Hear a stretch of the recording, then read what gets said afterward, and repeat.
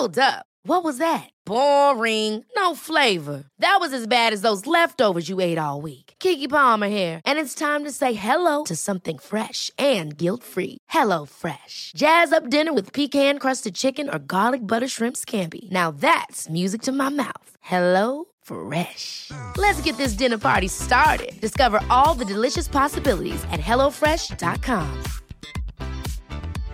Hiring for your small business? If you're not looking for professionals on LinkedIn, you're looking in the wrong place. That's like looking for your car keys in a fish tank. LinkedIn helps you hire professionals you can't find anywhere else, even those who aren't actively searching for a new job but might be open to the perfect role. In a given month, over 70% of LinkedIn users don't even visit other leading job sites. So start looking in the right place. With LinkedIn, you can hire professionals like a professional. Post your free job on linkedin.com/achieve today.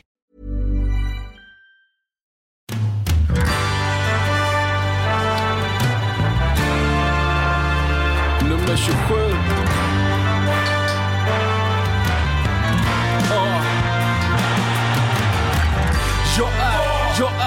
Jag är H för fan. Jag är bengaler, jag är Radio Råsunda. Jag är Sveriges vackraste emblem. Jag är Kenny Baby Spark mellan en djurgårdares ben. Jag är Bojan Djordjic attityd. Jag är en bira i pausen, jag är en massari. Jag är Celso Borges i dödens grupp. Jag är som Broa Nouri när han rökte sutt. Jag är blåa linjen, jag är pendeltåg. Jag är en chip mot Barcelona från Neshimor. Jag är Viktor Lundbergs högerfot, Björn Westrums övertro. Jag är hybris. Jag är Alms djupledsspel i andra. Hej och hjärtligt välkomna till Radio Råsunda episod 137 som sänds direkt från klassiska AIK-stadsdelen Södermalm i Stockholm. Med oss här idag har vi August Spångberg och vår huvudgäst Noah Bachner. Säger man så? Bachner? Ja, det var faktiskt, nej, det var helt rätt uttal. Bachner. Välkommen hit. Tack så hemskt mycket. Vi har ett superspäckat, väldigt intressant, roligt program idag. Bland annat så har vår vän Frank Martin varit ute på Karlberg igen. Och vet du vem han har träffat den här gången, August? Jag gissar att det är Jesper Nyholm. Jajamän, utropstecknet. Jesper Nyholm. Verkligen. Backen med den fantastiska foten. Fötterna nästan. Foten. Ja, passningsfoten tänker jag. En kompis som är också en väldigt insatt AIK-are som var så här, ja men Jesper Nyholm är ju vänsterfotad. Talar sitt tydliga språk tycker jag, att han är väldigt bra med båda fötterna. För han är ju högerfotad. Vi befinner oss mellan omgång 8 och 9. Vi ska diskutera och prata Örebro såklart hemma. Vi kommer också prata lite grann om Göteborg borta som är på torsdag. Jättekul att ha dig här, Noah. Tack, ja. Jättekul att vara här. Innan vi går in lite mer, eller det här, vi kanske drar in dig på en gång. Jag har en spännande sak att berätta för dig. För jag har fått vara med Radiosporten, gör ju en podd där olika lagsupportrar, vissa får vara med och ta ut sin fyra, kallar de det, den bästa målvakten, backen, mittfältaren, anfallaren som man har sett. Okay. Så jag fick den stora äran att vara med och göra det, och det var ju en delikat utmaning. Ja, måste vara rätt svårt. Du har ändå ett par år på nacken. Så att säga. Ja, det blir ju svårare ju äldre man är. Ja, men jag tänker lite så. Eftersom man har sett lite fler spelare. Ja, varit med om lite mer upp- och nedgångar. Och. Ja. Men jag tänkte jag skulle dra min 4. Kör. Och höra både vad du säger, Noah. Jag vet inte hur länge har du följt AIK-fotbollen? Mer eller mindre fram och tillbaka under ganska många år. Ja, hur många år då? Ja, vad kan man säga? Kanske har haft koll sedan 2000-talets början. Ja, men då är vi nästan där och nosar. August, man skulle då välja till exempel målvakt. Det tycker jag var den lättaste positionen. Jag valde Ivan Torina. Jag tycker han sticker ut. Även om man har sett, jag är så gammal så jag har sett Bernt Ljung till exempel stå i mål och så. Men jag tycker det är någonting med Ivans person, med det som, dels som fotbollsspelare men också hans person och så. Som gör. Det känns som att många AIK-are skulle ha Ivan i målet i en sån utmärkelse. Ja. Vad säger du, Noah? Jag brukar lita mycket på, just som du säger, att väldigt många skulle sagt samma sak. Där är det mitt intryck också. Så de som ser varje match, man ska inte alltid tro att man vet bättre och kommer från annat håll som är intresserade av matcher. Så jag håller nog med. Ja. Över till en lite svårare fråga då. Bästa backen? Den är ju inte helt lätt. Där finns det ju väldigt många. När jag var liten, mina första vaga minnen som 5-6-åring kanske. Jag är ju väldigt liten då på Råsunda med min pappa. Då spelar ju Sven Dala Dahlqvist. Så han har ju något slags där poetisk skimmer på min näthinna. Men jag valde en spelare som spelar idag. Jag valde Nisse Johansson. Känns också som en person som många hade valt. Inte jag dock. Nej, vad hade du valt? Mitt val hade gått åt Per Karlsson. Ja, men också en spelare idag. Ja, men precis, verkligen. Det är min favoritspelare liksom, nästan all time i AIK. Ja, han är följsam som en ballerina. Han är fantastisk, både som människa och som fotbollsspelare. En av de största, enligt mig. Kommer ju kanske också att bli, jag tänker om man spelar ett par säsonger till, då är han uppe, vad är han uppe på nu? 11-12 säsongen i AIK. Ja, något sånt. Så att det är ju snart kärnaklass på honom. Ja, och stoppar ju allt. Ja. Vad säger du Noah? Hade du valt Pertan också? Ja, men det kanske är närminnet som bedrar lite grann där. Men Per Karlsson ligger väldigt nära till hands för mig också. Jag har ju minnen av Jos Hojfeldt från hans första session i AIK som oerhört dominant också på ett sätt som man väldigt sällan ser mittbackar vara i Allsvenskan.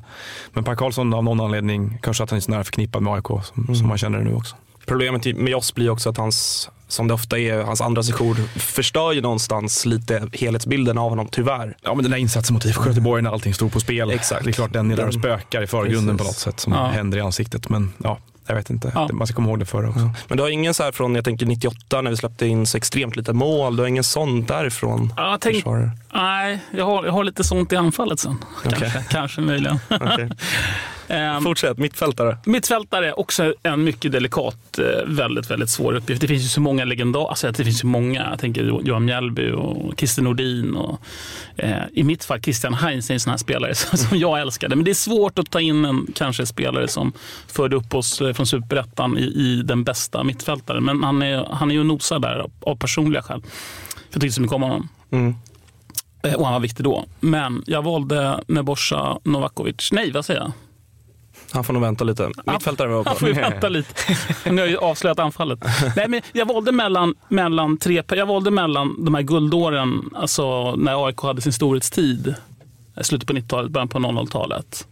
De spelarna typ, eller om jag skulle ta det här unga linjeblå AIK som var under Almoren. Och jag valde Robin Quaison, en egen produkt från AIK. Ja, alltså Robin Quaison, jag vet inte riktigt, han är fantastisk och det har man ju sett om inte annat nu där han ändå går bra i Europa får man säga efter ett lite tyngre period i Palermo. Men han var inte riktigt ordinarie i AIK hela tiden, säsong in och säsong ut. Men var ofta ute och florerade ute på kanten under Alm. Han flög ju fram på planen. Ja, jag älskade jag älskar fortfarande Robin Quaison. men nej, jag skulle nog inte säga att han var den bästa jag har sett. Däremot vet jag inte vad jag skulle säga. Jorge Ortiz guldsäsong 2009 är bland det bästa jag har sett, måste jag säga. Sen ligger inte han närmast om hjärtat. Han spelade inte så länge, det är det. Nej, det blir också men jag håller med, han var ju hjärtat i AIK. Ja, han hade Boateng där också under samma. Derek Boateng faller nog mitt val på. Tack Noah. Han hade jag nästan glömt bort. Jag hade Boateng på mitt papper. Ja, man måste göra ett val bara, det är så himla svårt. Ja.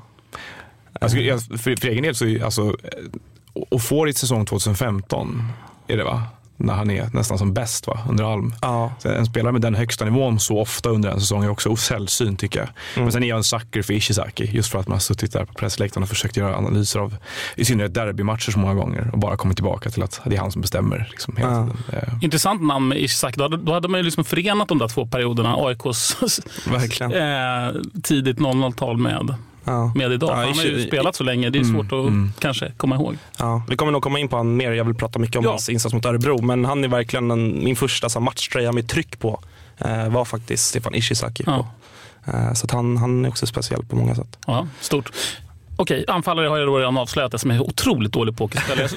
Jag kan aldrig sitta inne på information. Jag blir av med mer information än jag vinner när jag träffar folk. Hela tiden.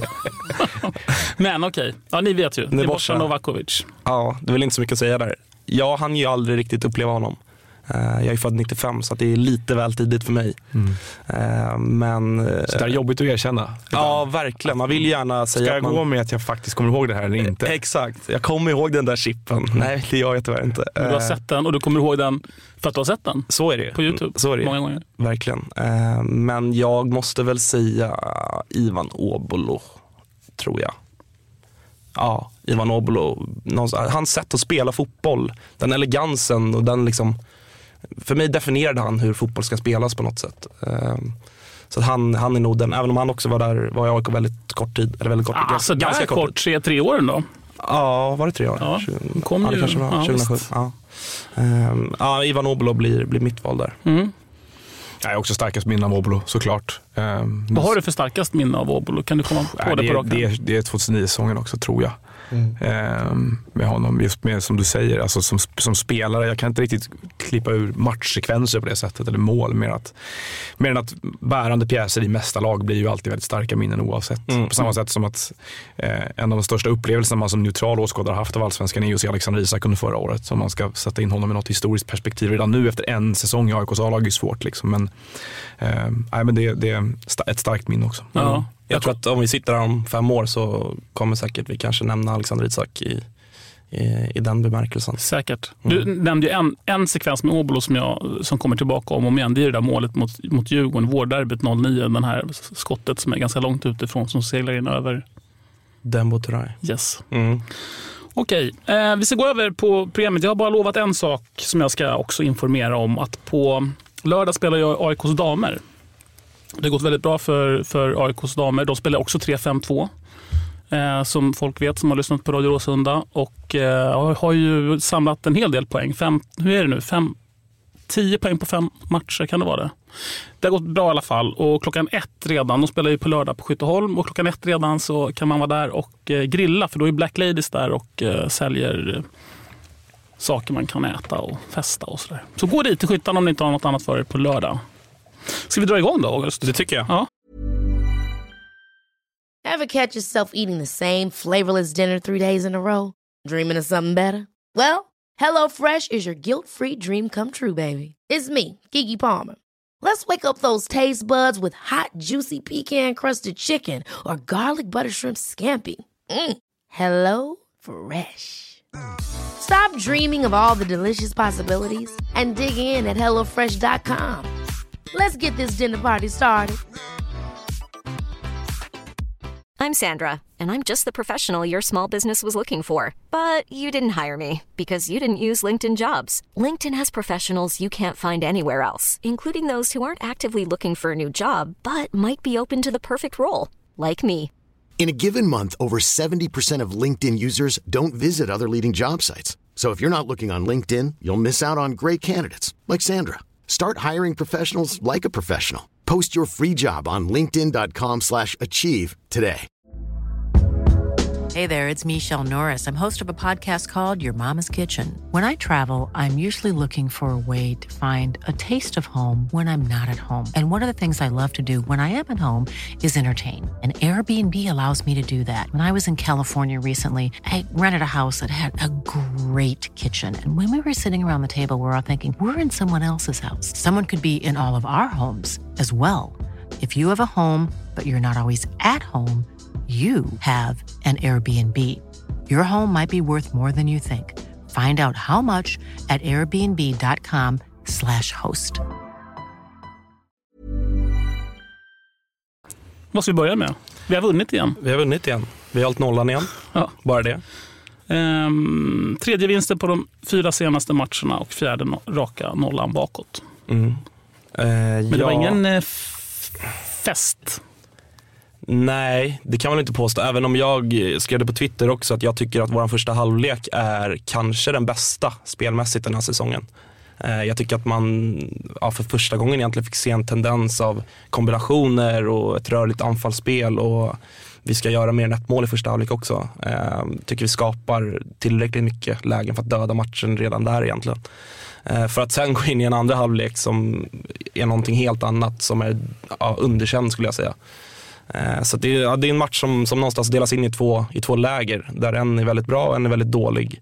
Så att jag får inte riktigt grepp kring AIK, även fast vi har gått in i spelat 8 matcher. Så att jag vet inte riktigt, men 3 poäng är 3 poäng. Vad säger du, Noah Bachner, som såg matchen? Vad säger man? Det är ju lite same old nästan, matchbilderna. 1-0. Nu var det här matchen kanske, som säger, andra halvlek där var ju olik. Man hade inte den här kontrollen som man har haft tidigare och inte täppt till, och det kunde mycket väl ha blivit 1-1. Men inte dugg överraskad över att det är 1-0-segrarna man fortsätter ta egentligen, i och med hur det ser ut och vilken besättning Rickard Norling har att jobba med. Sen är Örebro ett lag som det var otacksamt att möta dem, eftersom de hade gjort en så bedrövlig insats i matchen innan mot Djurgården, så ska de liksom som ett sårat djur lite grann. Och det är ju så i Allsvenskan ofta, tycker jag. Det ligger i svenska lags mentalitet att studsa tillbaka på det här sättet och bjuda på någonting mycket bättre. Men var det ett sårat djur som studsade tillbaka på nationalarenan? Det kändes inte riktigt så ändå. Fall i andra halvlek fick jag intrycket av att de liksom de gör sig själva mer rättvisa. Det finns en stolthet i insatsen som ju helt saknades i matchen innan. Så att, hade de fortsatt i andra halvlek som de spelade i första halvlek, så hade det kanske inte minnat ut på samma sätt. Nej, jag såg deras match mot Djurgården också och kände väl någonstans till viss del oro att de, precis som Noah säger, skulle studsa tillbaka, vilket jag ändå tycker att de gör. Jag tycker att Örebro gör en ganska bra insats mot oss faktiskt. De har flera lägen att göra mål, och vi räddas ju i 91:a minuten av Sauli / Denny Avdic. Och någonstans tycker jag också att möter vi ett något bättre lag, så tror jag att vi blir straffade. Då tror jag att vi får ett mål i arslet. Så att vi har lite tur tillsammans med någon form av ändå stabilitet som ändå finns där. En sak jag tänker på i den här matchen också är att det händer en sak som man har egentligen gått och väntat på lite grann ska hända, och det är ju att ett lag identifierar Stipes kant för vad den är defensivt och lyckas utnyttja det. Och det kändes ju som en fara som alltid kunde drabba AIK på något sätt, och där är ju en spelare ur spel på ett sätt egentligen. Där försvinner ju den defensiva strukturen om man lyckas peta hål där, och det tycker jag att Omo gör ganska mycket på ett sätt som andra lag inte har lyckats göra. När du säger sådär, man har lyckats identifiera en svag punkt i AIKs liksom spel där på den kanten. Vad betyder det? Vad är det egentligen det du säger om Stipen? Att han inte är tillräckligt bra där ute. Det är mitt intryck av att se honom hittills. Han ser inte ut att hålla allsvensk klass i för många sekvenser. Han har enskilda perioder i matcher eller liksom insatser i olika delar av spelet som jag tycker som håller. Men för ofta ser det för obekvämt ut. Han ser ut som att han inte riktigt har koll på vad som händer. Kan du som tittar mycket på fotboll, kan du ge något konkret exempel? Kan du liksom måla upp en typ av händelse? Det som står ut med honom för mig är, och som jag tyckte var absolut mest synligt i, om det var första eller andra halvlek mot GIF Sundsvall hemma, det är att han rör sig onaturligt i situationer. Han står inte rätt, för att när en ytter attackerar honom så är han inte beredd att följa med löpningar. Han hanterar bollen på ett sätt som man inte är van att se heller. Det var någon sekvens där när han till exempel skulle utmana en mot en, och han flyttar först bollen och sen kroppen så att backen är långt för honom på den, och det är såna här saker som man i professionell fotboll, i alla fall i allsvenskan på så pass hög nivå som det ändå är, inte riktigt van vid att se. Och det var flera andra defensiva ingripanden i den matchen som jag tänkte på att du vet inte riktigt hur du är osäker i positionsspelet här. Det kan vara att han spelar wingback i 3-5-2 och är van att spela ytterback i 4-4-2, vilket är en annan sak, men det finns en grundläggande liksom positionell närvaro som han borde ha där, tycker jag. Ja, jag kan också uppleva att och det kände jag framförallt i början, att han kan utstråla lite osäkerhet på planen. Jag tycker att det är lite ovanligt, men jag kan se att han flackar lite med blicken nästan. Att han är lite osäker, men det är liksom inte riktigt hur han ska. Jag tycker man märker det på lagkamraterna också. Det är ofta man ser hur andra spelare liksom vänder sig ut mot honom och liksom frågan sträcker ut armarna och liksom, vad fan håller du på med? Och han får ett par avhyvlingar också av Saletros bland annat i andra halvlek. Och jag håller med nog att det är många sekvenser som han ser inte ut som en fotbollsspelare. Han blir utmanad och liksom, det är en hårdom. Det är elakt. Det är en hårdom. Ja, men lite, men faktiskt där han vänder ryggen till när han blir utmanad, när en anfallande spelare vänder åt olika håll, och det är så här, det första man lär sig när man är 10 år. Du får inte vända ryggen till som försvarande spelare. Nej, han ser oskolad ut i vissa sekvenser. Ja. Det är min intryck också faktiskt. Verkligen. Men någonstans tänker jag väl att han borde väl ändå se okej ut på träningar, eftersom att han får spela. Även om bristen på alternativ är påtaglig, så finns ändå en Anton Saletros som har spelat där lite grann nu under den här säsongen. Och jag har svårt att se att han ska göra det sämre än vad Stipe gör just nu.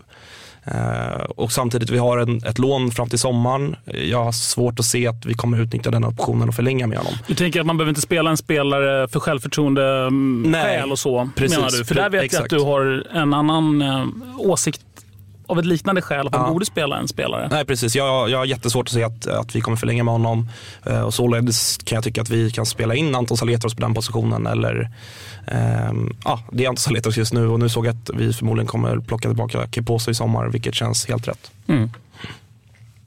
Så den här spelaren som jag for lite efter här, som du hade velat se spela. Mm. Precis, vi pratade lite om det innan matchen. Ja, jag stötte ju på dig när du stod och sålde tröjor för... Precis. Det är Kirpic det handlar om, som vi satt och sågade längs fotknölarna här när Kristoffer Svanemar gästade.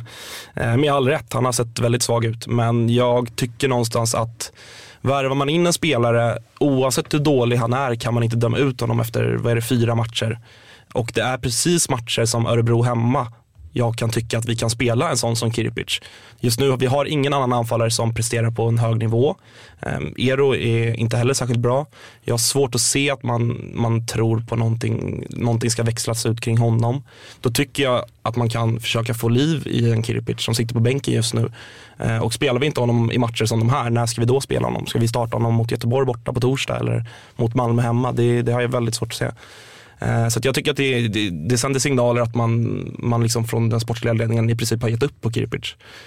Vilket är jättekonstigt efter så kort tid, oavsett hur dålig han har varit. Håller du med om det, Noah Bachten? Är det den typen av signaler det skickar, att vi har gett upp på Kirpic? Ja, i slutändan kan jag vara beredd att hålla med om det. Det var väl efter matchen. Han var bänkad han startade mot J Södra borta, va? Också. Och därefter så sker ju en förändring i bedömningen av honom gentemot de andra anfallarna. Man anser sig ha sett tillräckligt liksom. Och då är frågan om man försöker jobba med honom på träningarna, som du säger, och få någon sorts utveckling på honom, eller om man helt enkelt bestämmer sig för att det är bättre att ge de andra spelarna speltid. Och det, jag tyckte jag hörde Björn Westström säga i det här programmet förra veckan att han inte har levt upp till förväntningarna. Och även prata i kombination med det då om att man behöver ta på sig en större transferkostym nästa säsong. Och det är väl egentligen mellan raderna att underkänna investeringen i honom. Det som förvånar mig med köpet från början, och det faktum är att det kunde ha slagit väl ut. Det kan vara en spelare som fortfarande får utveckling, men det kräver då att man har en intäkt i poäng på något sätt. Att man gör inte mål med en sån spelare för man låter honom liksom blodas i A-laget. Var det där AIK skulle hamna i starten av den här säsongen? Det är det min fråga blir lite grann. Mycket bra. Jag hade just tänkt att ställa frågan till dig, nämligen vad säger du om AIKs säsongsinledning? Du har ju ändå följt AIK sedan tidigt 00-tal. Någonstans, om man ska vara lite krass, så här, det ser ju ut så här. Till och med guldåret 09 låg vi väl ungefär här där vi ligger nu med så många poäng inspelade, va? Men vad säger du? Alltså, poängmässigt, resultatmässigt så är det väl i paritet med ungefär, det är väl strax under vad man kunde vänta sig med tanke på någon match man har förlorat och någon annan som man har vunnit. Men spelmässigt är det uppenbart vad man försöker göra. Det är också uppenbart att man inte har rätt personal alla gånger för att utföra det, man ska säga, få effekt av spelet. Det som är förvånande från början med AIKs säsongsinledning är att man kliver in i det med en så pass sen idé om vilka som ska göra det, med tanke på att det stod klart rätt tidigt i höstas vilka spelare som skulle lämna ungefär, och att man skulle få ganska mycket pengar för dem. Och vad den sportsliga budgeten har varit inför den här säsongen, värvningen av Kirpic och den sena ankomsten av Henok Goitom gör att man har ett anfall som man inte kan vara säker på. Det är möjligt att de två hade kunnat slå väl ut. Det är inte fel per se att ta in dem. Det är mer att risken man hamnar med när man inte vet eller man inte investerar mer pengar i mer kvalitet. Ska man hålla jämna steg med MFF eller försöka ta upp kampen med dem, så känns det ju som att man behöver investera tyngre på något sätt. Och därför så är jag inte speciellt förvånad att man haft svårt att göra mer mål heller. Nej, men det är också, du är inne lite på, jag tycker det är så konstigt att man ändå, jag tycker att Björn Westström och övriga sportsledning har haft jättebra förutsättningar att landa in ett lag tidigare än vad man har gjort. Det är det som är problemet enligt mig. Att som Noah säger, vi visste att Isak skulle försvinna, vi visste att Obasa skulle försvinna. Nu ser vi någonstans konsekvensen av att vi plockar in 2 anfallare som kändes ganska osäkra från start. Som du säger, de kunde ha blommat, kunde gjort det väldigt bra. Nu blir Henok skadad, det är svårt att förutse, även om han är gammal och har en historik som skrämmer. Men ja, det är klart underkänt. Men samtidigt, man kan inte ge upp på en spelare efter 4-5 matcher. Det tycker inte jag att man har rätt att göra. När får man ge upp på en spelare, August Spångberg? Ja, ska jag sätta någon så här omgång efter omgång? Nej, så man inte får det efter 4, så undrar man ju när får man? Nej, men jag kan väl tycka att vid ett sommaruppehåll så kan man väl utvärdera om det håller eller inte. Och det känns väl som att AIK har insett att det håller inte, och det lär investeras en hel del i sommar. Men det kanske är för sent då? Det är det som är problemet. Det beror på lite vad MFF gör kommande omgångar här, för att jag tror att det är ett annat lag som kommer att investera i sommar. Om det nu är guld man ska gå efter. Men vilket lag är det då? Ett annat lag? MFF kommer att investera. Okay. Men behöver de det? Det går ju jag tror att de kommer i alla fall göra någon sorts rotation i truppen, för de har ju spelare nu som har varit där ett tag, anser sig vara, vad ska man säga, de anser sig ha förtjänat att starta, verkar det som, nyckelspelare som sitter på stora löner. Så där lär man ju ta in, och sen dessutom rusta lite för Champions League-fall, kanske med någon spelare som är framförallt på forwardsposition skulle jag tro. Och det är frågan då om de kan få halta vidare. För ska man vara helt ärlig så tycker jag att jag ser mer linjer och mer mönster i AIK-spel än i MFF. Så MFF har ju större individuell kvalitet bara över hela planen. Och att hade man haft bättre spelare på vissa positioner så är jag liksom skulle inte utesluta att AIK i nuläget då hade sett som en reell utmanare den här säsongen. Så om du skulle utveckla den tanken lite grann, vad är det du ser som är bra i AIKs spel? Vad är det som faktiskt fungerar? Vad är det som du då liksom ser skulle kunna bära vidare med några spetsvärvningar? Ja, det som är problemet är i sista tredjedelen. Och där vet jag inte hur mycket som är rent taktiskt spelmässigt, men jag tycker att man ser att det är ett lag som har ett ramverk att falla tillbaka på hela tiden. De vet hur de ska försvara i omställningsspel framåt och bakåt. De vet hur de ska försvara samlat. De kan hantera olika typer av matchbilder. Och det där tycker jag är ett kännetecken för vissa lag i Allsvenskan som kan, oavsett hur matchbilden utvecklar sig, se trygga ut i det de gör. Det finns en känsla av kontroll. Ska man vara helt ärlig så tycker jag att matchen mot J Södern AIK förlorar, och jag tycker att Hammarby inte på samma sätt kanske i och för sig, men där är det liksom lite svåra omständigheter att bedöma. Det är liksom inget spelmässigt haveri. AIK gör inte bort sig liksom i själva matchbilden, och den där kontrollen som man har där, den är ganska svårförvärvad. Det krävs ett ganska ordentligt hantverk under träningar för att komma åt den, och där är jag imponerad av vad Norling har åstadkommit faktiskt. Sen vet jag inte om det är så att man liksom, ytterbackarna borde attackera boxen mer på något sätt, men det ska inte heller vara inlägg på Nils-Erik Johansson liksom, som avgör om det är så att man har för dåliga rörelsemönster på fronttrion eller frontduon, hur nu det formeras där uppe. Men att man har fått en sak som jag gjorde bra tycker, det är ju det här med att trycka upp Blomberg och Tern bakom en ensam forward och få dem att växeldra lite där, för att det skapar ett annat överraskningsmoment i den delen av spelet. Men kanske behövs ännu mer mönster och ännu fler spelare som är bra på att göra skillnad i sista tredjedelen. En spelare som verkligen har varit imponerat mig offensivt, det är ju Jesper Nyholm. Eller vad säger du, August Spångberg? Ja, till att börja med bara det känns så här konstigt på något sätt att så här dra upp en mittback som imponerat offensivt. Kanske säger, nej jag förstår det. I det offensiva spelet, jag bara tänker på den här passningen. Är det till Ero han slår fram en passning som skär rakt igenom, som Ero tror jag det slarvar bort. Han dunkar den i gaven eller så. Det är ju en magisk passning. Ja, vi har kritiserat, eller jag kanske främst har väl kritiserat Björn Westström en hel del kring nyförvärven, men Jesper Nyholm går ju inte alls att kritisera. Det har ju känts klockrent hittills. Verkligen. Vad säger du om Jesper Nyholm? Jag är också imponerad. Vissa matcher så är han övermodig i passningsspelet, men han är ung fortfarande, så att det lär väl gå och sudda ut. Sen är han ju, jag håller med, en modern mittback på många sätt. Jag älskar att han vågar ta fram boll och följa med själv upp i anfall ibland också, vilket ju ofta överbelastar. Vilket är en ny grej lite grann för mig. Jag brukar inte se mittbackar överbelasta så ofta, men det vågar han.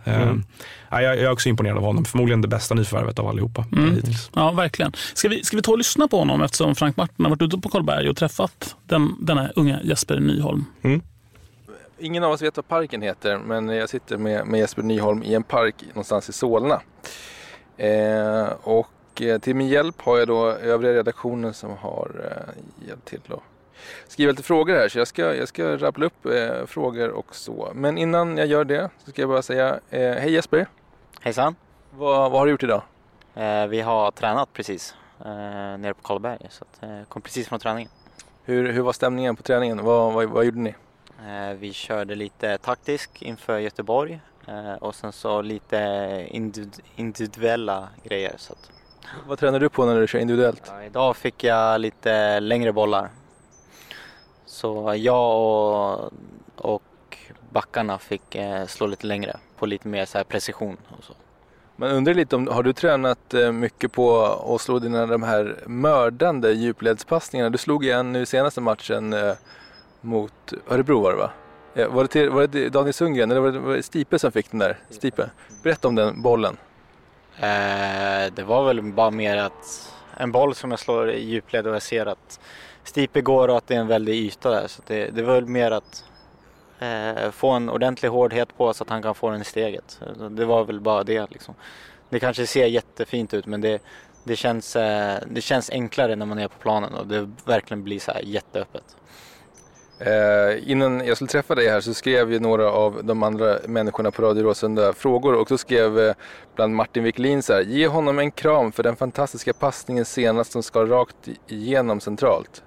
Känner du bekväm med det? Ja, få en kram? Ja. Det spelar ingen roll. Jag ger Jesper Nyman en kram, det blir konstigt. Så. Ja, så. Lite folk runt omkring här. Men det är inget fel på det, man får kramas. Det var från Martin Wiklin. Du har ju en fin passningsfot. Nu i senaste matchen, vi har haft lite problem med anfall. Vi har inte så många mål, det skapar mycket chanser. Både du och Sauli var liksom ganska bidragande i det offensiva spelet. Är det någonting som ni har instruktioner att göra? Eller är det bara för att ni är så himla bra på det som ni gör det? Du menar med den här typ som att det här var en sista passning?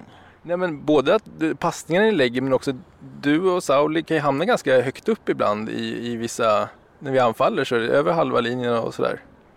Ja, det blir väl mer att vi trycker upp hela laget tycker jag. Alltså, sen så kommer ju bollen ta oss till slut för att alla våra spelare trycker på och sen så är vi öppna. Så det blir ju vi som slår den sista, inte oftast tycker jag, men några gånger. Det är inte hela tiden tycker jag. Alla pratar om att AIK har ändå rätt hyfsat defensiva i 3 centrala mittbackar. Och då, det kan ju vara fel i mitt huvud också. Tänk mig så att de här 3 centrala mittbackarna ändå, de är liksom försäkrade om att det inte ska bli någon mål. Men det också visar sig att de här delar av de här 3 centrala mittbackarna är också väldigt offensiva. Ja, jag tycker att ibland så att man inte, ja som till exempel du säger att folk förväntar sig inte att en mittback kanske ska göra den där extra grejen och ja, den där extra grejen kan vara att det kanske blir ett mål och då gör vi det för att det ska gynna laget. Så att det kan vara lite till och från tycker jag. Mer att gå lite utanför ramarna ibland och vi har ju fått att direktiv om du vill gå. Alltså, så det man kör på så när det är lägen, alltså det är lite kanske svårt att förklara men det är ett läge man känner av i matchen, nu kan jag gå, då gör man det liksom, och det blir impulsivt, instinkt liksom. Ja, Per Karlsson som täcker upp bak då ifall du går fram. Ja precis, Pertan får ta det där bak. Pertan får ta det där bak. Du AIK, vi har ju gått tillbaka med, vi har haft problem med offensiven. Vi gör ju fler mål av backar och mittfältare egentligen. Hur påverkar det dig som försvarsspelare att vi inte riktigt levererar i sista tredjedelen? Som försvarsspelare så det är självklart skönt om det skulle stå 3-0 efter 45 minuter men om det skulle stå 1-0 så du måste ju fortfarande försvara ditt mål. Alltså man är alert hela tiden. Alltså det spelar ingen roll om det skulle stå 0-0 eller 3-0 egentligen. Det är bara mer att det andra laget kanske inte försöker forcera och få det här tyngden och verkligen chansa med allting liksom. Så att jag tycker inte det känns frustrerande utan det är ju mer bara att skönt att få ett mål och leda. Man vill ju inte ligga under liksom. Det är väl det. Det var ju lite stökigt här senast mot Örebro där vi ganska tidigt, du får rätta mig för jag har världens sämsta matchminne, leder med 1-0, har nästan 3-4 bra chanser till i första halvlek och gör det 2-3, 4-0. Men ändå inte får till det och då får man en annan matchbild där. Men istället så blev det nästan som att Örebro kom in i matchen i andra där. Men du har inget problem med det utan så länge du får freda målet och spela på så funkar det. Det spelar ingen roll om ni... Fan vilken dålig formulerad fråga, men det här liksom att... Ja, du kan svara. Ja, det skönaste är väl självklart att punktera. Men att om det skulle stå 0-0 så tror jag att det skulle vara en helt annan matchbild ändå i andra. Jag tycker vi gör vår bästa halvlek hittills i första. Men sen så på grund av att vi inte får in där 2-3-0 i första så blir det ju att Örebro tar över lite mer. Vi kanske vill lite rädda om de där 3 poängen när vi börjar skicka lite. Vi måste börja hålla vår kylighet lite mer tror jag. Och kunna vara lite mer lugna och hålla i bollen lite mer i andra. Så att det inte ser ut som att Örebro kommer och tar över hela matchen. Vi är ändå stora starka AIK tycker jag. Apropå det här med stora starka AIK och förväntningar på laget. Nu utan att kunna tabellen utan till så har vi samma poäng AIK som Djurgården efter 8 omgångar. För Djurgården så pratades det om en succé. Lite i AIK-kretsar pratade det mer som att det har varit lite mer kämpigt och fiasko, men vi ligger de facto på samma poäng. Hur har du hanterat förväntningarna på dig och på klubben inför säsongen och som det är nu? För mig personligen så tycker jag att jag växer hela tiden. Saker man kommer in i försvarsspelet, hur vi vill försvara och lite mer vilka passningar man kan slå och vilka passningar man inte ska slå och hur farligt och riskminimering och sånt där. Och sen så apropå laget så tycker jag att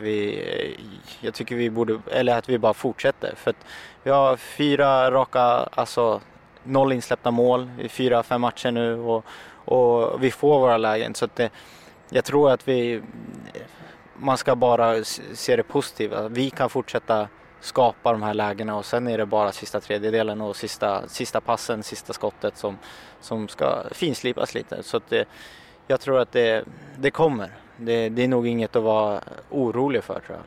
Jag träffade ju Björn Westerholm på Karlberg för några veckor sedan och pratade just om det här, lite frustration bland supportrar. Jag tror mycket handlar om att vi inte har gjort så mycket mål som har förväntats, men en del nyförvärv har inte liksom levererat som man hade väntat. Han var ju ärlig med och sa att han var också lite besviken på kanske målproduktion och sådär hos vissa spelare. Men jag tycker att det har varit orättvist att folk känner frustration eller är besvikna på när, som du säger nu, ligger vi liksom på 0 insläppta mål senaste 4 matcherna och ligger ändå ganska högt upp i tabellen. Ja, jag förstår ju supportrar att man vill ju se mål liksom. Men samtidigt så vill man ju också att supportrar ska förstå oss. Ibland om man leder med 1-0, då kanske det inte är tanke att nu måste vi gå framåt och göra 2-0, alltså om det inte är läge. Man kanske ska vänta på sitt läge, kanske hålla i bollen, dra ut på tiden lite mer. För vi leder ju faktiskt ändå med 1-0 och det är ju 3 poäng man ska ha. Man ska inte alltså de här 3 poängen som man får hit och dit, 1-0, alltså matcher, det är viktigt i slutändan. Apropå att dra ut på tiden, någon som är bra på att dra ut på tiden är väl Oskar Linnér. Vad säger du om det här gula kortet han får i senaste matchen? Ja, den i senaste matchen. Och om han trodde att det var offside, när de skjuter över så får det stå för Oskar, tycker jag. Jag uppfattar det som att det var ett skott som går ut och sen får vi byte och så lägger han fram bollen lite långt fram. Jag tror Oskar lär sig med tiden som kommer. Han är ung, men jag tror han lär sig för dag vad han kan göra, vad han inte kan göra. Och nu är det tråkigt att han får sitt 3:e gula för maskning eller vad man säger. Jag fattar det som att det var ett pågående byte där. Det är svårt att sätta igång spelet om man har ett pågående byte, men kanske ni såg det annorlunda nere på plan, eller? Vi har inspark. Han skulle lägga han skulle ju slå en inspark, men han har ju lagt en meter över straffpunkten. Så att det är väl det han får gult kort för. Men att få ett gult kort för det är väl lite hårt. Man kan väl få en tillsägning och säga att han ska backa liksom. Det är väl inget med det. Så att ett gult kort kan ju vara lite hårt, men samtidigt han borde ju ändå veta vad som händer med bollen precis. Om vi backar lite. Du spelade premiärmatchen. Då satt du på bänken, va? Om jag minns rätt. Och du har gjort några inhopp och nu känns du mer eller mindre ordinarie här. Berätta lite själv om din egen resa till första träningen med AIK, men också inför säsongen och nu 8 matcher in. Första träningen, då var det väl... Och dina förväntningar och lite vad det som mål? Ja, då var det första träningen, då var det ju snökaos på Skytteholm.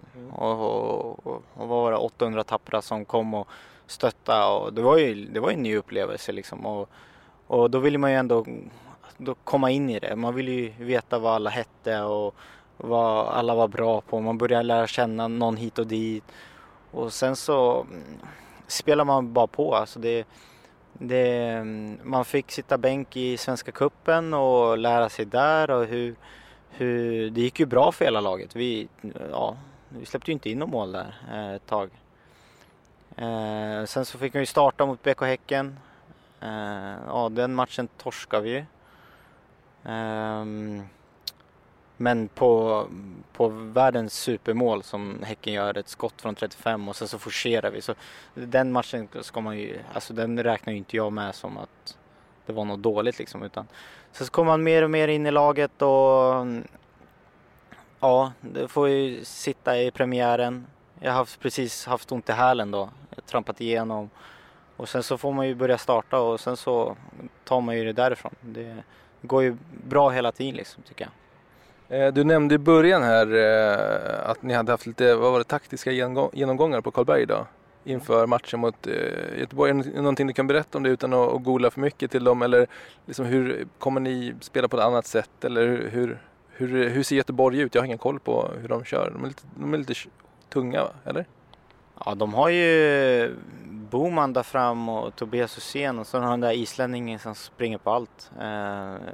Hussein är en av de smartare spelarna som jag har mött i alla fall. Jag fick möta honom nere i Dubai och då märkte jag direkt att han tänkte väldigt smart liksom, att styra sin omgivning, att om han springer där, då går jag åt andra hållet. Så det blev så här, man var tvungen att tänka mer än vad de andra forwards som man mött liksom. Sen så har inte jag mött Boman, men jag fick höra idag att han är väldigt stark i kroppen, försöker använda tyngden utav försvararen och typ komma förbi liksom. Så att det ska bli intressant verkligen att få möta IFK nu igen med en ordentlig startelva. Ja, det blir en rolig match. Tyvärr höll jag på att säga, men jag kommer att sitta i en bil under den här matchen på väg söderut. För jag ska åka till Lodstugan och spela Battlefield. Hur går det med ditt Battlefield-spelande? Jag har inte spelat sen vi pratade. Jag har inte spelat någonting. Inte jag heller. Nej. Så det ska bli kul. Jag ska åka dit med 2 jurister och köra lite. Vi ska kasta frisbee också. Men det är inte därför vi är här. Utan jag tänkte, om vi går tillbaka lite. När du var i studion senast. Så efter det programmet så var det lite av en lyssnarstorm. Och det var en del hårda ord internt också. För att det var en del personer som uppfattade att jag avbröt dig mycket i den intervjun som vi gjorde då. Och nu har ju du chansen liksom att berätta hur det var att vara på andra sidan så att säga. Alltså, hur avbruten blev det och hur upplevde du det? Jag tyckte det inte var så mycket avbrytande. Jag tyckte det mer var det var en bra diskussion tycker jag. Alltså det var... Du behöver inte vara snäll nu mot mig utan du får verkligen vara ärlig. Nu avbröt jag dig i och för sig, du får be om ursäkt för. Men du behöver inte vara trevlig bara för att vi sitter här. Nej, jag tycker det var helt okej. Alltså det är fullt okej för mig att folk pratar liksom. Och jag tror att jag är mer av en lyssnare än en pratare om man ska föra diskussioner i sig. Om man är i en grupp till exempel. Så att på så sätt så tycker jag det var helt okej. Jag förstår ju nyfikenheten utav folk liksom, att man vill höra vad han säger och man vill ju självklart ställa en fråga hur det känns, hur det är att vara i AIK och allt sånt där. Så fullt förståeligt tycker jag. Ja, men då har vi rätt ut det är skönt. Var det du som frågade? Sen var det något mer där som, apropå det, om vi ska blicka tillbaka lite. Du skulle ju hem då efter den inspelningen. Kom du hem den kvällen? Kommer du ihåg det?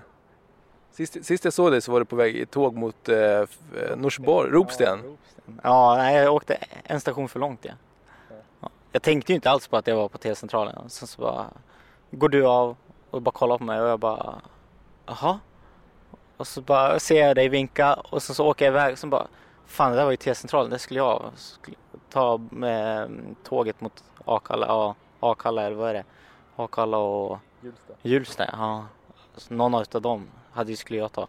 Så bara, oj då. Alltså jag fick ju ta tåget tillbaka, den kom ju precis. Så det var bara att hoppa över. Så jag var ju där efter 30 sekunder igen, typ, kändes som. Jag hade en bild framför mig att du liksom irrade runt i Värtahamnen och liksom fastnade vid någon av de här gasklockorna där. Och ja, jag vet inte, jag fick upp lite bilder. Men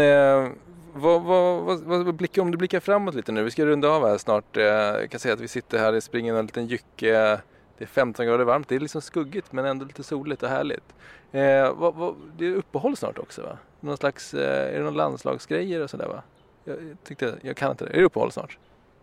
Ja, det är uppehåll om en månad tror jag. Men dit har inte jag tänkt ännu. Utan vi har ju, 5-6 matcher kvar. Så det är väl nästa match jag tänker på mest. Det är väl IFK nu på torsdag. Sen är det derby hemma. Eller borta kanske det är. Men det är derby mot Djurgården på måndag sen. Men kanske inte funderar så mycket på. Jag har inte funderat så mycket på det. Jag vet att matchen är där men jag har inte funderat på det. Utan man får ta en match i taget. Vad som helst kan hända. Så att jag gillar inte att typ så här, den matchen om 3 veckor så möter vi dem och då måste vi tänka så. Utan jag tar en match i taget och satsar allt man kan på den. Det låter rimligt. Hur går det annars då utanför planen? Har du kommit in i samhället, höll jag på att säga. Men det tror jag du har klarat av ganska bra. Men trivs du bra här? Ja, jag trivs bra här i Stockholm. Jag bor på ett lugnt ställe tycker jag. Jag fick en lägenhet på högsta våningen utav AIK. Så att på så sätt så trivs jag väldigt, väldigt bra. Bra utsikt? Ja, jag har en väldigt bra utsikt. Jag ser ända bort till Sundbyberg känns som. Ja, bröt jag det. Du vaknar upp, sa du någonting? Ja, man ser, alltså det är precis det jag tänkte säga. Att när man vaknar upp så ser jag ända bort till Sundbyberg. Så att det är bra utsikt. Ända bort till Sundbyberg. Det var något, Joakim... Ja, jag har ingen aning. Jag vet ju inte var du bor så att, och vi behöver inte outa det här. Det var Joakim Fröberg som inte är med så mycket i rösten. Men han skriver mycket så här saker och ting som man ska tänka på.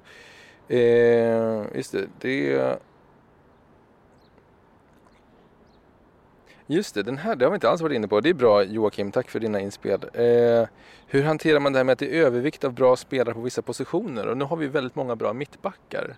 Alltså inför säsongen tror jag vi har räknat till i alla fall. Ja, då har det förändrats lite för Sonko är ju utlånad och sådär. Men ändå, hur många är ni? 5 stycken utstuderade mittbackar. 4 är vi. Det är bara 4 nu. Vem är 5:e? Det vet jag. Det är du. Sonko var 5:e. Ja, det var han som var 5:e. Vi hade en till väl? Eller har jag blandat ihop det? Var vi inte i hur många som helst? Vi räknade med Alexander Snäcke kanske. Ja, kanske som 6:e junior som fick vara med. Fast han har man inte sett på ett tag. Nej. Men 4 tror jag. Ja, men då är det ju rätt okej med om man har 4 positioner. 3 positioner att slåss om. Ja, det tycker jag väl. En konkurrenssituation är, jag har sagt förut, att jag tycker det är jättebra. För då måste man verkligen vara på sin topp. För annars, är den andra killen bättre, då får ju den killen spela. Och det... Jag får ta tillbaka det här med att det var en bra fråga från Joakim Fröberg. Det var det inte så genomtänkt egentligen. Vi bara har 4 backar på 3 positioner. Men däremot är det väl viss obalans. För vi har lite ont om wingbacks när det väl någon är borta skadad. Eller, nu har i och för sig Hauker varit skadad längre tid. Vi har Stipe och vi har Sundgren. Va? Sen går ju Nisse ut ibland. Han körde någon match där ute när någon var borta. Så är du öppen för att spela wingback? Jag vill ju helst spela på mittbackspositionen. Om jag skulle spela wingback så skulle det väl vara för lagets bästa. Att det kaosar ihop totalt. Att vi verkligen behöver. Men nu kommer ju Yasin tillbaka efter uppehållet. Han tränar ju med oss. Han spelar ju wing. Och sen så får man ju se vad som händer i sommar. Man vet ju inte. Kul också med Ishizaki som har nästan han har alltid varit bra men nästan blommat upp lite extra när han spelade någon slags släpande forwardsroll. Ja, jag tycker Ishi är fantastisk. Det han gör med bollen, att när han får den vid sina fötter så skapar han ett väldigt lugn åt oss. Att vi får hålla i bollen och samtidigt skapar han någonting med bollen. Han spelar alltid någon fri, ger någon annan tid. Om man inte ger den andra tiden då drar han sin kille och sen så spelar han. Så att Ishi oavsett vad han spelar tror jag gör väldigt bra för AIK offensivt. Både Stefan Ishizaki och jag tror att Henrik Goitom har lagt upp bilder på Instagram när man sitter i någon slags återhämtningsbrallor som ser ut som man blåser upp dem eller någonting. Vet du vad jag snackar om? Har du provat dem? Kan du berätta lite hur de där funkar? Det är ett par byxor ungefär, eller vad säger man? 2 långa strumpor ända upp till ljumsken som du drar på dig. Och sen så stänger du med en dragkedja och sen så trycker du på en knapp. Och sen så blåser de där upp sig. Och sen så känns det som att det är någon som sitter och håller om dina ben. Och sen så åker de upp och ner, upp och ner, upp och ner. Så att det trycker och släpper och trycker och släpper. Har det här ersatt isbaden som var populära för några år sedan? Som jag kan tänka att det var samma effekt, att man skulle trycka ihop blodkärl och muskler och sånt där, eller? Nej, isbaden finns kvar. Johan Svensson har de isbaden kvar för oss. Efter match och efter hårda träningar och återhämtningspass. Hur är isbaden? Är det någonting för Johan Svensson, han tycker om att stoppa ner folk i dem, eller har de en positiv effekt? Känner du av liksom något bra med det, eller är det bara obehagligt? Kallt som tusan är det i alla fall för mig. Jag vet inte, han står och skrattar bredvid och jag fryser. Nej, jag vet faktiskt inte.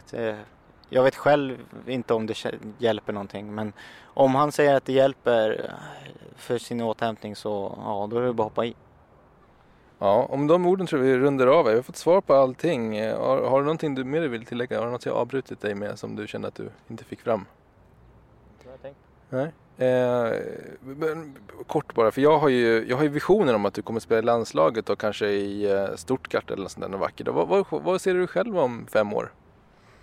Hoppas jag åker på en liten utomlandstripp. Det hoppas jag väl på. Det är väl nog vad alla hoppas på. Och åka ut, spela för något stort lag någonstans och tjäna lite pengar. Men är det så, kanske var för när man var yngre så att man pratade mycket så här, jag vill spela exakt den klubben, det ska vara Benfica, det ska vara United eller det ska vara så här. Har man blivit lite mer realistisk eller är det bara så här, ja men kommer ett kontrakt så testar man liksom, eller hur öppen är du eller hur kräsen kommer det vara när väl de här anbuden kommer komma? Jag skulle inte vilja spela i något... Jo, klart jag skulle vilja åka till dit. Jag skulle ju säkert ta ett holländskt kontrakt om jag skulle få det. Jag skulle säkert ta tyskt, spanskt, italienskt, engelskt skulle jag säkert ta. Norskt? Nej, det är inte 100 på. Alltså. Jag tror inte jag skulle ta norskt. Ja, det skulle jag nog ta. Men ja, det är väl inte det jag skulle sträva efter. Utan jag skulle väl försöka sträva lite högre kanske. Tyskt lag kanske. Italienskt. Ja, men bra. Du tar vi och drar. Jag har ett jobb att sköta också så jag kan inte sitta här och gagga med dig hela dagen. Men stort tack Jesper för att du tog dig av din dyrbara fritid och hit ner och pratade med mig. Tack själv.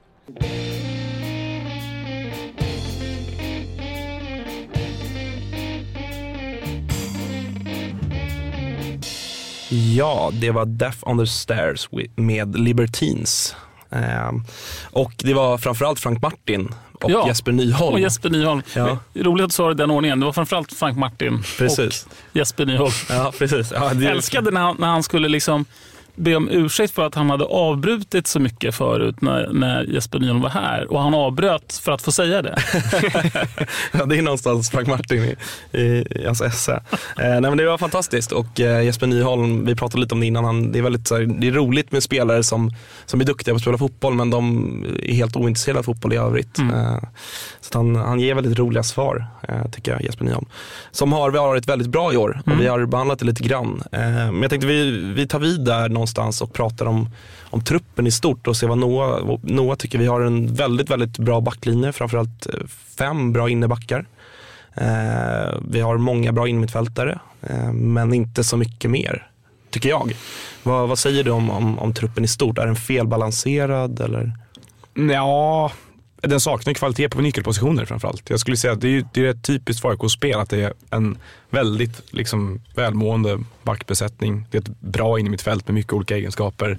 Det är inte eller wingbacks som är tillräckligt kompetenta framåt helt enkelt. Och det är framförallt inte anfallare som är tillräckligt bra heller. Och det syns ju i anfallsspelet också. Det är ju, de här ytterspringarna har ju en extremt stort ansvar i anfallsspelet i den här uppställningen. Det är bara att kolla på de lagen som spelar den här formationen ute i Europa också. Vilka spelare som är där ute och hur mycket poäng de gör. Och för allt bra Daniel Sundgren gör så gör han inte tillräckligt mycket poäng just nu heller. Jag tittar på Östersund hur de använder Ken Sema i ungefär en liknande roll och hur han ofta är en nyckel för att de ska bryta bryta igenom motståndarförsvar, och det är ju varken höger eller vänsterspringare i AIK. Så att, där tycker jag att man ska kunna prova någonting nytt. Jag tycker Poso såg väldigt, eller hur hans namn uttalas, Poso såg väldigt bra ut i den rollen stora delar förra säsongen, och med stor utvecklingspotential. Men sen såklart också forwardsidan, det säger väl sig självt, det är väl ingen analys att göra överhuvudtaget att det behövs någonting spetsigare där. Nej. Det är ju lätt att peka på liksom positionerna i sig, men vad skulle du säga är för spelartyper? Det finns ju trots allt oändligt många spelartyper uppe i en anfallsbesättning. Vilken spelartyp behöver AIK? Vingspelare som har vad ska man kalla det för då? En smartare rörelse kanske in bakom motståndarnas backlinje, behöver överlasta ännu mer. Det kanske är en taktisk grej också, men som är bättre på sista liksom passningen eller bättre i avslutslägen. Men framförallt anfallare som Henoks rörelse är ju briljant när han är där uppe, och det är för att han är så himla smart. Det är inte för att han är så snabb, utan för att han läser av spelplanen hela tiden. Jag älskar det klippet som har cirkulerat på honom när man ser hur han springer och vänder på huvudet som en orolig duva på torg ungefär, typ, för att han läser av alltihop och hämtar så mycket information. Det låter ju lite väl spattigt. Ja, men det ser väldigt konstigt ut, men det funkar ju väldigt bra. Ja, men det är väldigt roligt med de här spelarna som har blick för spelet. Andreas Alm berättar ju det också i sin bok Se på spelet, om hur det var första gången han mötte Nebojsa Novakovic på träning. Och han kände sig helt utstirrad för Nash gick och stirrade på honom hela tiden. Han fattade inte förrän efter ganska lång tid att Nash bara registrerade hur han spelade. För att liksom, det var lite intressant. Men det finns ju en elefant i rummet här. Säger det och kollar på. Nej, men om man nu pratar om en felbalanserad trupp, eller vi pratar om att vi har en oerhört bra backlinje. Man kanske skulle kunna säga att den inte är för stark, utan det är så starka alla lagdelar ska vara. Den konkurrensen ska finnas i alla lagdelar. Men då finns ju en fråga här som inte någon av er tar upp. Den som har byggt truppen eller skapat truppen eller köpt den är ju då den sportsliga ledningen med Björn Westström i spetsen i alla fall. Om vi ska prata sportchef i AIK, han har ju suttit ett tag i den rollen. Vad är din analys av det? Vad tänker du om det då? Jag tänker att hans uppgift är att få ihop helheten, att det inte bara gäller att bygga en trupp som han gör i samverkan med Tobias Ackerman och chefstränaren då, som har varit Andreas Alm under en lång period, och nu är Rickard Norling. Jag tänker också att de resultaten AIK har levererat under Björn Westströms ledning är bra, och framförallt har man hittat en stabilitet i rätt ända av tabellen. Det är rätt vanligt att klubbar fastnar i att det vi gör är stabilt, men det blir inte en plattform för någonting mer. Och att tränarbytet som gjordes där och då förra året var ju i syfte att ta ett steg till. Man ansåg sig ha slagit i något sorts glastak lite grann med Andreas Alm, som jag tittar på det utifrån då, att trots de bra resultaten att man kan inte stå stilla där hur länge som helst heller. Så över tid har han gjort ett lysande arbete som sportchef, skulle jag säga. Jag är ju också frågande till hur det här vinterfönstret har skett. Jag är också frågande till anledningarna till att en spelare som till exempel Poso försvann, till att man inte planerade mer, till att det kom sena värvningar på anfallssidan och sådär. Och att döma vad han säger själv, så är jag inte heller helt nöjd med hur saker och ting har blivit. Det som är lite liksom speciellt med det hela är ju att man säljer Isak för alla de här pengarna. Man blir av med Obasi, som är en spelare som var kanske hela allsvenskans, egentligen om vi ska vara helt ärliga, bästa anfallare när han var där. Det är ju osällsynt med så bra spelare. Och det är ju då klart att de har ett jättetom rum att fylla med forwards. Att man tror då, eller att man går in i den här säsongen med en sportslig budget på de positionerna som på något sätt ska liksom rimma med förra året. Det är inte sannolikt att man ersätter två så bra spelare som har liksom överpresterat sitt värde så mycket som de ändå gjorde. Så där blir ju frågan till varför man inte tryckte in mer pengar till de värvningarna. För var det så att Westström hade så pass lite pengar som ändå la på Kerpic att röra sig med och plocka in Goitom för, då är ju hans händer bundna också. Så jag vet inte riktigt vad ansvaret hamnar i den frågan. Om man får tolka hur Westström uttryckte, så är det ju också så att han tycker inte heller att de kanske spelarna han hade kunnat värva för dyrare pengar riktigt var värda de pengarna. Alltså om man ska försvara honom, vad har han haft för möjlighet att gå för typ av spelare? Nej, det är ju såklart en avvägning bara han kan göra. Det har varit intressant att höra vilka spelare det skulle vara för att man ska kunna göra en bedömning av huruvida man håller med honom eller inte.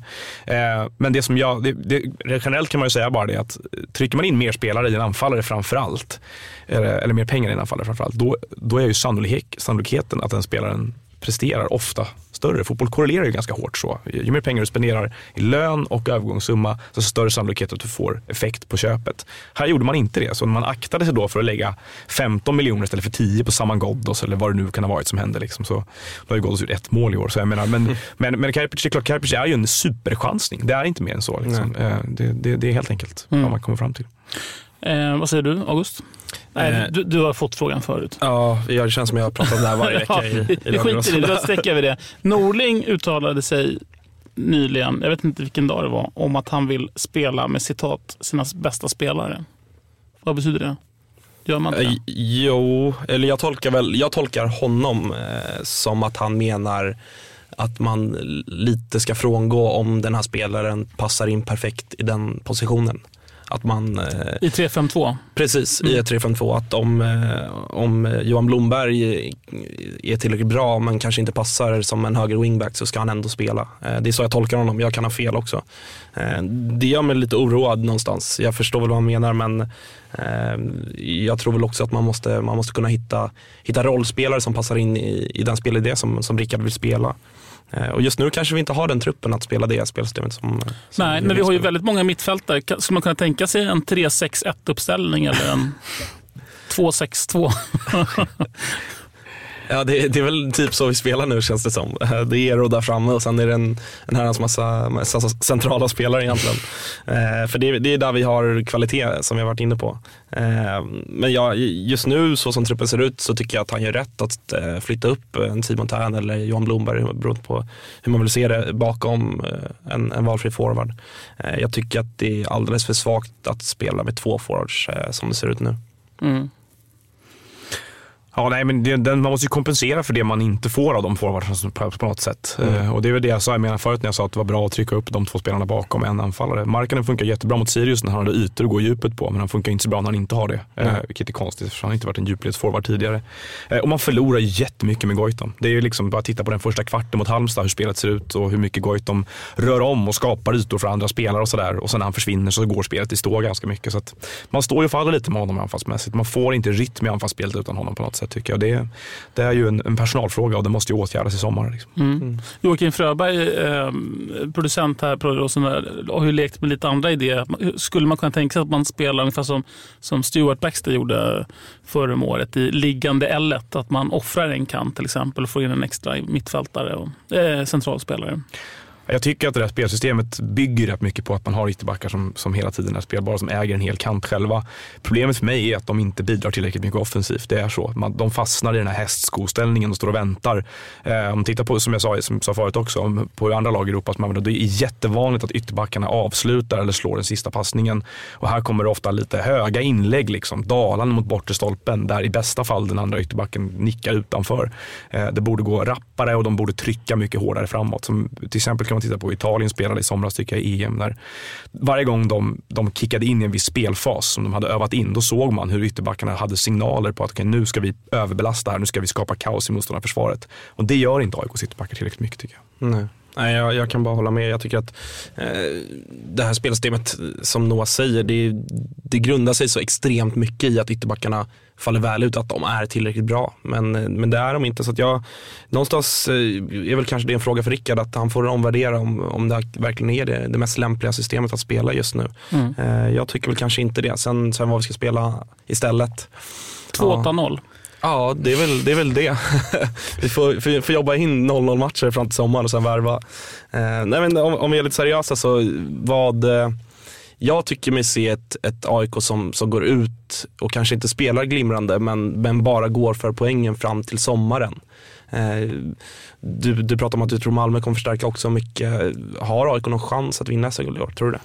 Ja, de är ju ett av 2 lag eller 3 lag kanske som har det, skulle jag säga. Så det tycker jag att de har, därför att det finns en spelidé, som jag sa förut. De behärskar ju någonting som väldigt få lag i toppen gör. Man jämför med till exempel då, vilka ska vi ta? ta IFK Göteborg till exempel. De har ju ingen förmåga att kontrollera matchbilder överhuvudtaget. Men pratar vi inte om lag i toppen? Jo, förlåt, jag glömde bort det. Nej, men jag tycker att det finns mer mönster, mer linjer i AIK-spelare det finns i Djurgården, även om Djurgården kanske på vissa positioner och framförallt avgörande positioner har bättre individuell kvalitet. Men visst är det intressant ändå med tanke på, jag tänker på det här med förväntningar på olika klubbar och hur det kan, vi sitter här och pratar om någon slags kris nästan i AIK. Vi gick från en vinst mot Örebro och det kändes som en förlust för väldigt många. Vi vann ju ändå 3 poäng. Höll nollan. Och så, vi har ju lika många poäng, har vi inte det som Djurgården? Jo. Och där är det någon slags succé. Succén Djurgården. Men jag pratade med krisens AIK. Det är inte det helt orimligt när vi har lika många poäng? Jag pratade med en sportchef i en allsvensk klubb, en stor allsvensk klubb nyligen, som sa att han tycker att man tittar över sikt att AIK är den mest underpresterande klubben i Sverige. Och det är väl den här underförstådda förväntan hela tiden på att det borde vara mycket mer. Och den förväntansgraden har inte funnits på samma sätt i Djurgården. Att AIK anser sig ju alltid underpresterande när man inte är bäst. Liksom. Och har ju de här uttalade målen om att bli störst i Skandinavien, de här sakerna. Så att det är störst i Skandinavien, skulle jag säga. Ja. Så jag menar, det ligger väl mycket i det också. Att var man kommer ifrån såklart. Och liksom, tycker du det är en rimlig målsättning eller en förväntning? Det är framförallt vi supportrar, tänker jag, som bygger upp den förväntningen på oss själva. Jag kan ju se utifrån så här att storstäder i länder till exempel, och nu är ju Stockholm otroligt mycket större än alla andra städer i Sverige, brukar ju generellt ha ett fotbollslag som är dominant på något sätt och som hela tiden liksom vinner. Och det har ju inte riktigt varit fallet här. Och AIK är den största klubben i Stockholm, så att på det sättet så är det såklart en rimlig förväntan att ha. Så har väl inte Italien heller?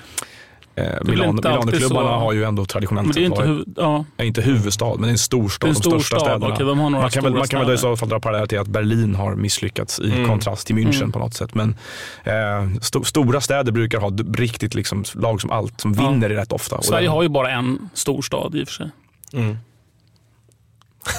Säger Noah lite grann och nickar. Men du träffade ju Rickard Norling i en stor intervju inför säsongen. Nu pratar vi om Norling. Vad tycker du om vad tycker du om Rickard Norling? Han satt och tränade och spelade. Ja, jag tycker han är spännande så tillvida att han är utvecklingsdriven väldigt mycket. Jag tycker om sättet han pratar om fotboll. Han har ett uppdaterat språk när han pratar om fotboll. Han verkar vara extremt mycket av en sökare, vilket han ju tycker om att säga om sig själv också såklart. Men det är jag beredd att hålla med om. Men det är framförallt det här. Han refererar inte så mycket till erfarenhet hela tiden. Det är väldigt lite på mina dagar snack, och jag är allergisk mot en viss tränartyp som hela tiden vilar sig mot erfarenhet och pratar om hur många år de har inom ett yrke och fram och tillbaka. Han är mer framåtblickande, så på så sätt så har jag lätt att ta till mig av det han säger och gör. Och plötsligt jag gillar fotbollen AIK-spelare, jag tycker att den är sofistikerad och jag har länge liksom längtat efter mer av den varan i svensk fotboll. Ja, alltså jag håller verkligen med. Alltså jag älskar just den inställningen som Rickard har till det. Det är också därför han fortsätter att vara en spännande tränare, för att han hela tiden blickar framåt och gör nytt och så. Det var ju samma sak med Andreas Alm också. Till skillnad från att ha tränare som kanske Jörgen Lennartsson eller så, som jag mer förknippar med det här. När vi ändå är inne på Jörgen Lennartsson, eller nämner honom i alla fall, ska vi blicka framåt lite mot torsdagens match? Ja, inte så långt framåt. Inte så långt framåt, 2 dagar. Göteborg borta.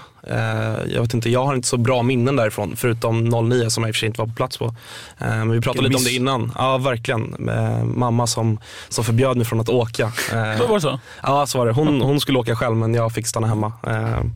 Kan man kanske förstå någonstans. Men jag hur menar du då? Jag var 14 år, 13, 14. Ja, någonstans där. Men ja, skön mamma ändå, så här, jag ska åka, du får stanna hemma. Ja, jag tror att dealen var lite så här att du får hålla mig i handen hela resan då. Du tittar på mamma på tvn och dyker upp segerjublande. Exakt. Jag har aldrig sett AIK vinna i Göteborg, tror jag. Okay. Så att det är väl dags nu. Så att jag tänker att jag stannar nog hemma på torsdag. Mycket bra. Mamma åker, antar jag? Nej, hon är på Grekland och dricker Mytos och solar. Alltså. Så hon har det bra. Men vad är dina tankar inför matchen, Martin? Mina tankar är att jag åker. Ja, du åker. Göteborg ser ju inte bra ut, tycker jag. Det jag har sett. Jag tycker att de ser ut som ett riktigt trött lag. På många sätt. Och sen, vi får väl se. Vi har ju inte många mål. Men man behöver bara göra ett.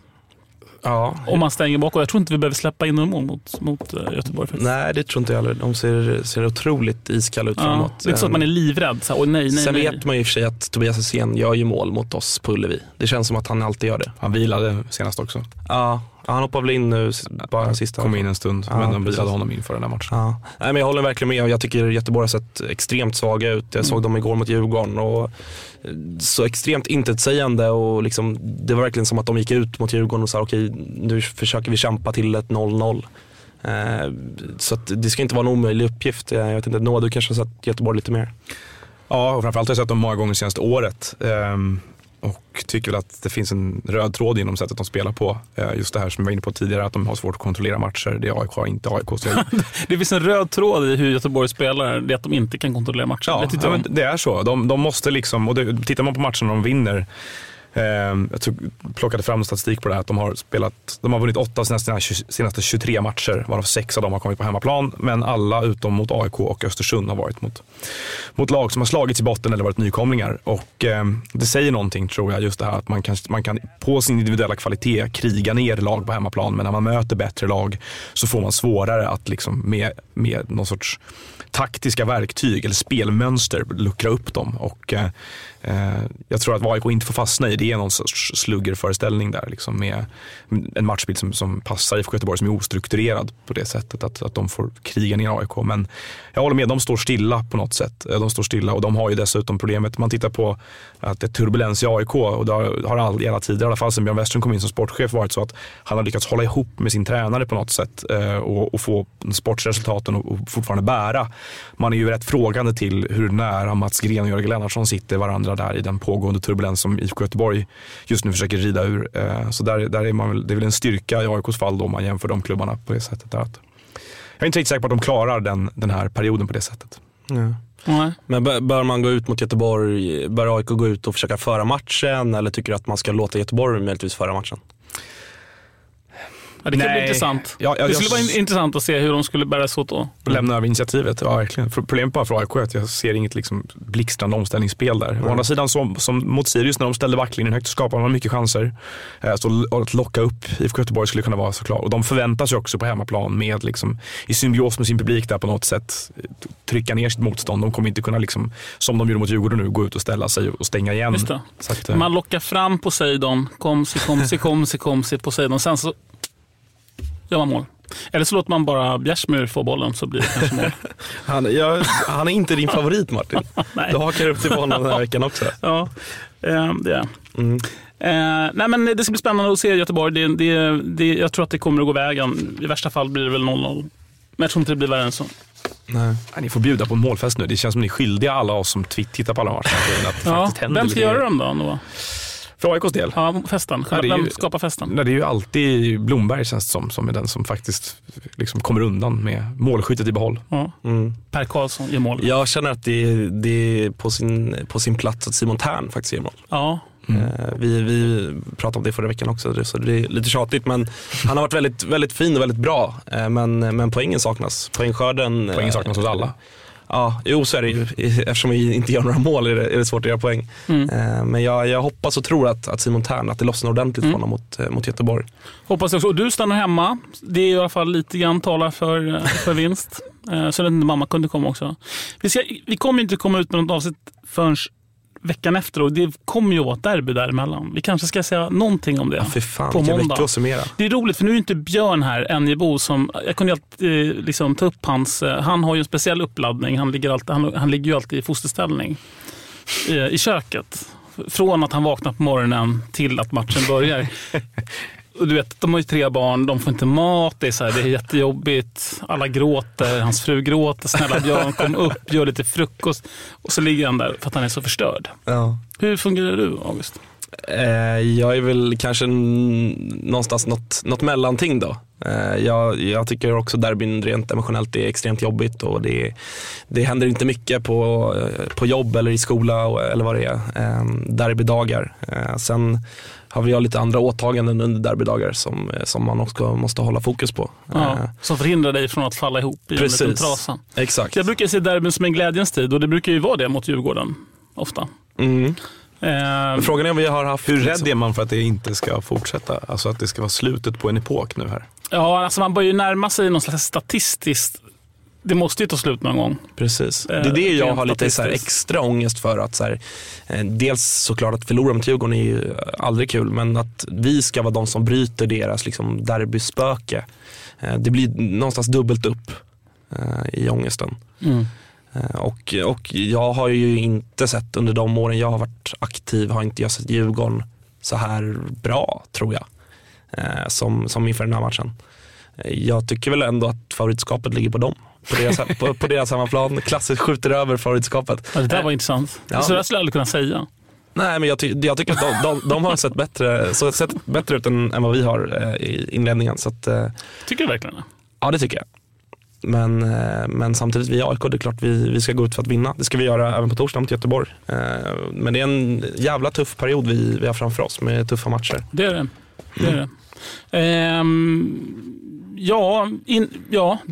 Vad är klockan? Den börjar närma sig 8:15. Det är några timmar kvar här på ditt 21-åriga liv, August Spångberg. Det är som att livet ska slut sen. Ja, snart så i hans fall. Nej, men det här är ju sista skälvande timmarna på din 21-års karriär. Ja, precis. Ja, födelsedag imorgon. Om det var det du syftade på. Ja, det var det jag syftade på. Stort grattis, August Spångberg. Tack. Grattis. Tack. Där betyder måndag. Passande nog så tänkte vi gå ut med Monday Morning. Tack till alla som har lyssnat. Tack till Noah Bachner. Stort tack till Noah Bachner framförallt. Vi andra som har gjort programmet idag, det är du, August Spångberg, det är Jimmy Rydén där ute. Och sen så är det Frank Martin Engström har varit ute på Karlberg. Joakim Fröborg har varit med på distans. Och sen är det du, Martin. Och så är det jag, och så har Nathalie Bergström varit med här i bakgrunden och roddat och producerat också. Och stöd AIK Tifo. Och stöd AIK Tifo. Ska du säga Tifo-siffrorna? Ja, det blir också någon så här upprepande. 1, 2, 3, 3, 4, 4, 3, 4, 9, 6. Töm era spargrisar. Monday morning you sure look fine. Friday I got traveling on my mind. First you love me, and then you fade away. I can't go on believing this way. I got nothing but love for you. Tell me what you really want to do. First you love me, then you get on down the line. But I don't mind. I don't mind. Yeah. I'll be there if you want me to. No one else I could ever do. Got to get some peace in my mind. Monday morning you sure look fine. Friday I got traveling on my mind. First you love me, and then you say it's wrong. You know I can't go on believing for long. But you know, it's true. Yes. You only want me when I get over you. First you love me, then you get on down the line. But I don't mind. No, I don't mind. Yeah, I'll be there if you want me to. No one else I could ever do. Got to get some peace in my mind.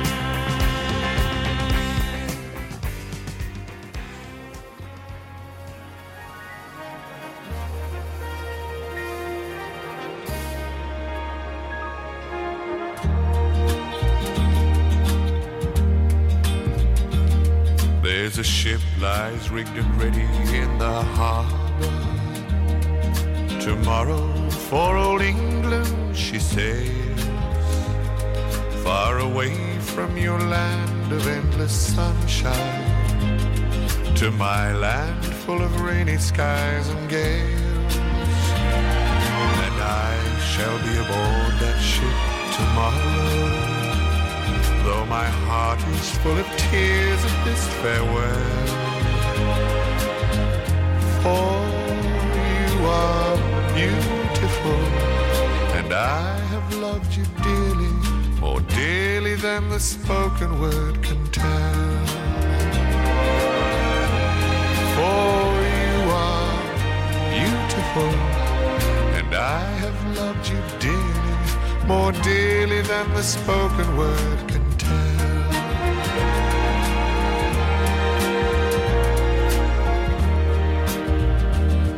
I heard there's a wicked war a-blazing, and the taste of war I know so very well. Even now I see the foreign flag a-raising, their guns on fire as we sail into hell. I have no fear of death, it brings no sorrow, but how bitter will be this last farewell.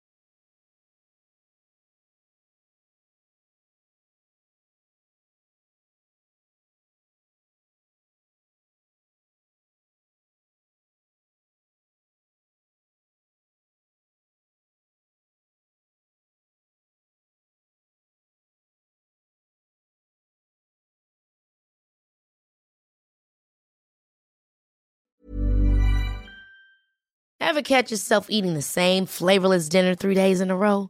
Dreaming of something better? Well, HelloFresh is your guilt-free dream come true, baby. It's me, Keke Palmer. Let's wake up those taste buds with hot, juicy pecan-crusted chicken or garlic butter shrimp scampi. Hello Fresh. Stop dreaming of all the delicious possibilities and dig in at HelloFresh.com. Let's get this dinner party started.